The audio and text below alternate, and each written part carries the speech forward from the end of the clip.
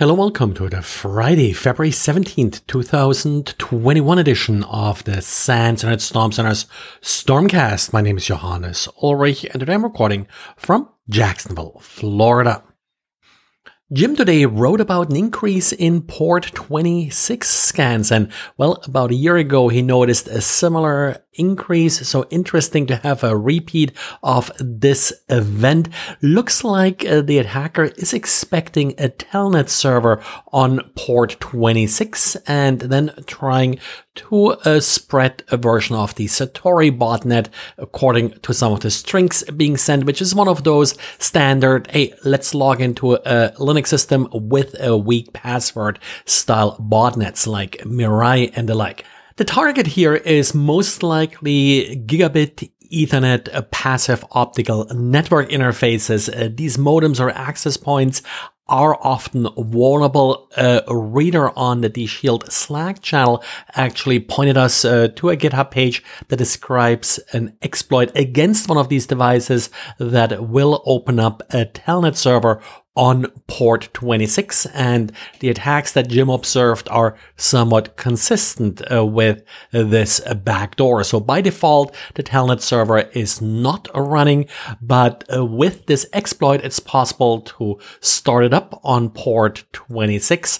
And what we're seeing now looks really more sort of like a secondary exploit than trying to find these leftover enabled telnet servers.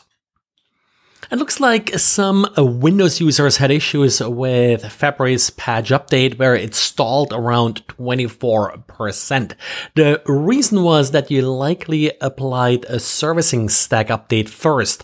That servicing stack update was released on Friday, so after the patch Tuesday update. But if you first released that and then applied the patch Tuesday update, then you ran into this hanging update. Servicing stack, that's the part of Windows that's responsible for applying updates, and apparently there was a problem with that most recent release. If you ran into this problem, the fix is to uninstall that servicing stack update and then reapply the February cumulative update.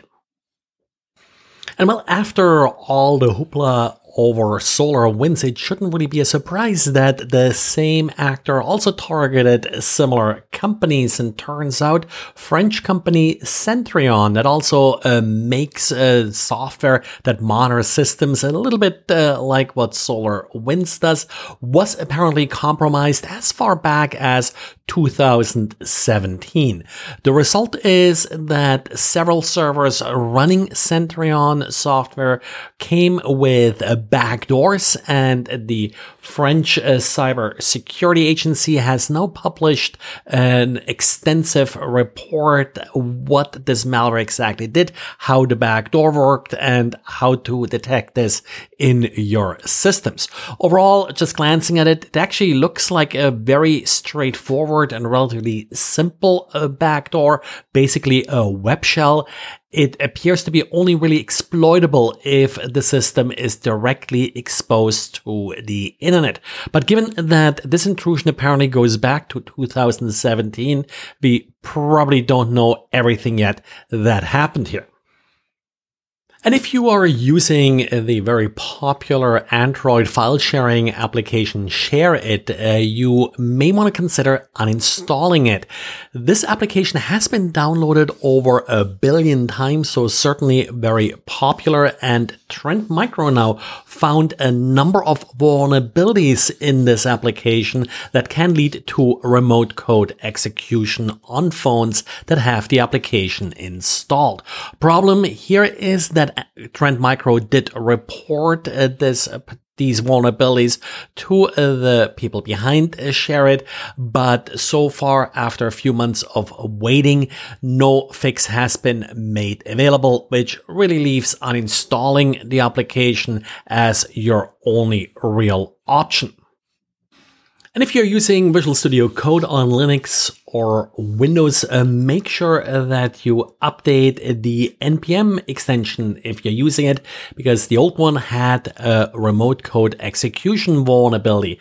To trigger this vulnerability, the only thing you really had to do is open a malicious package.json file, and that would then trigger the code execution.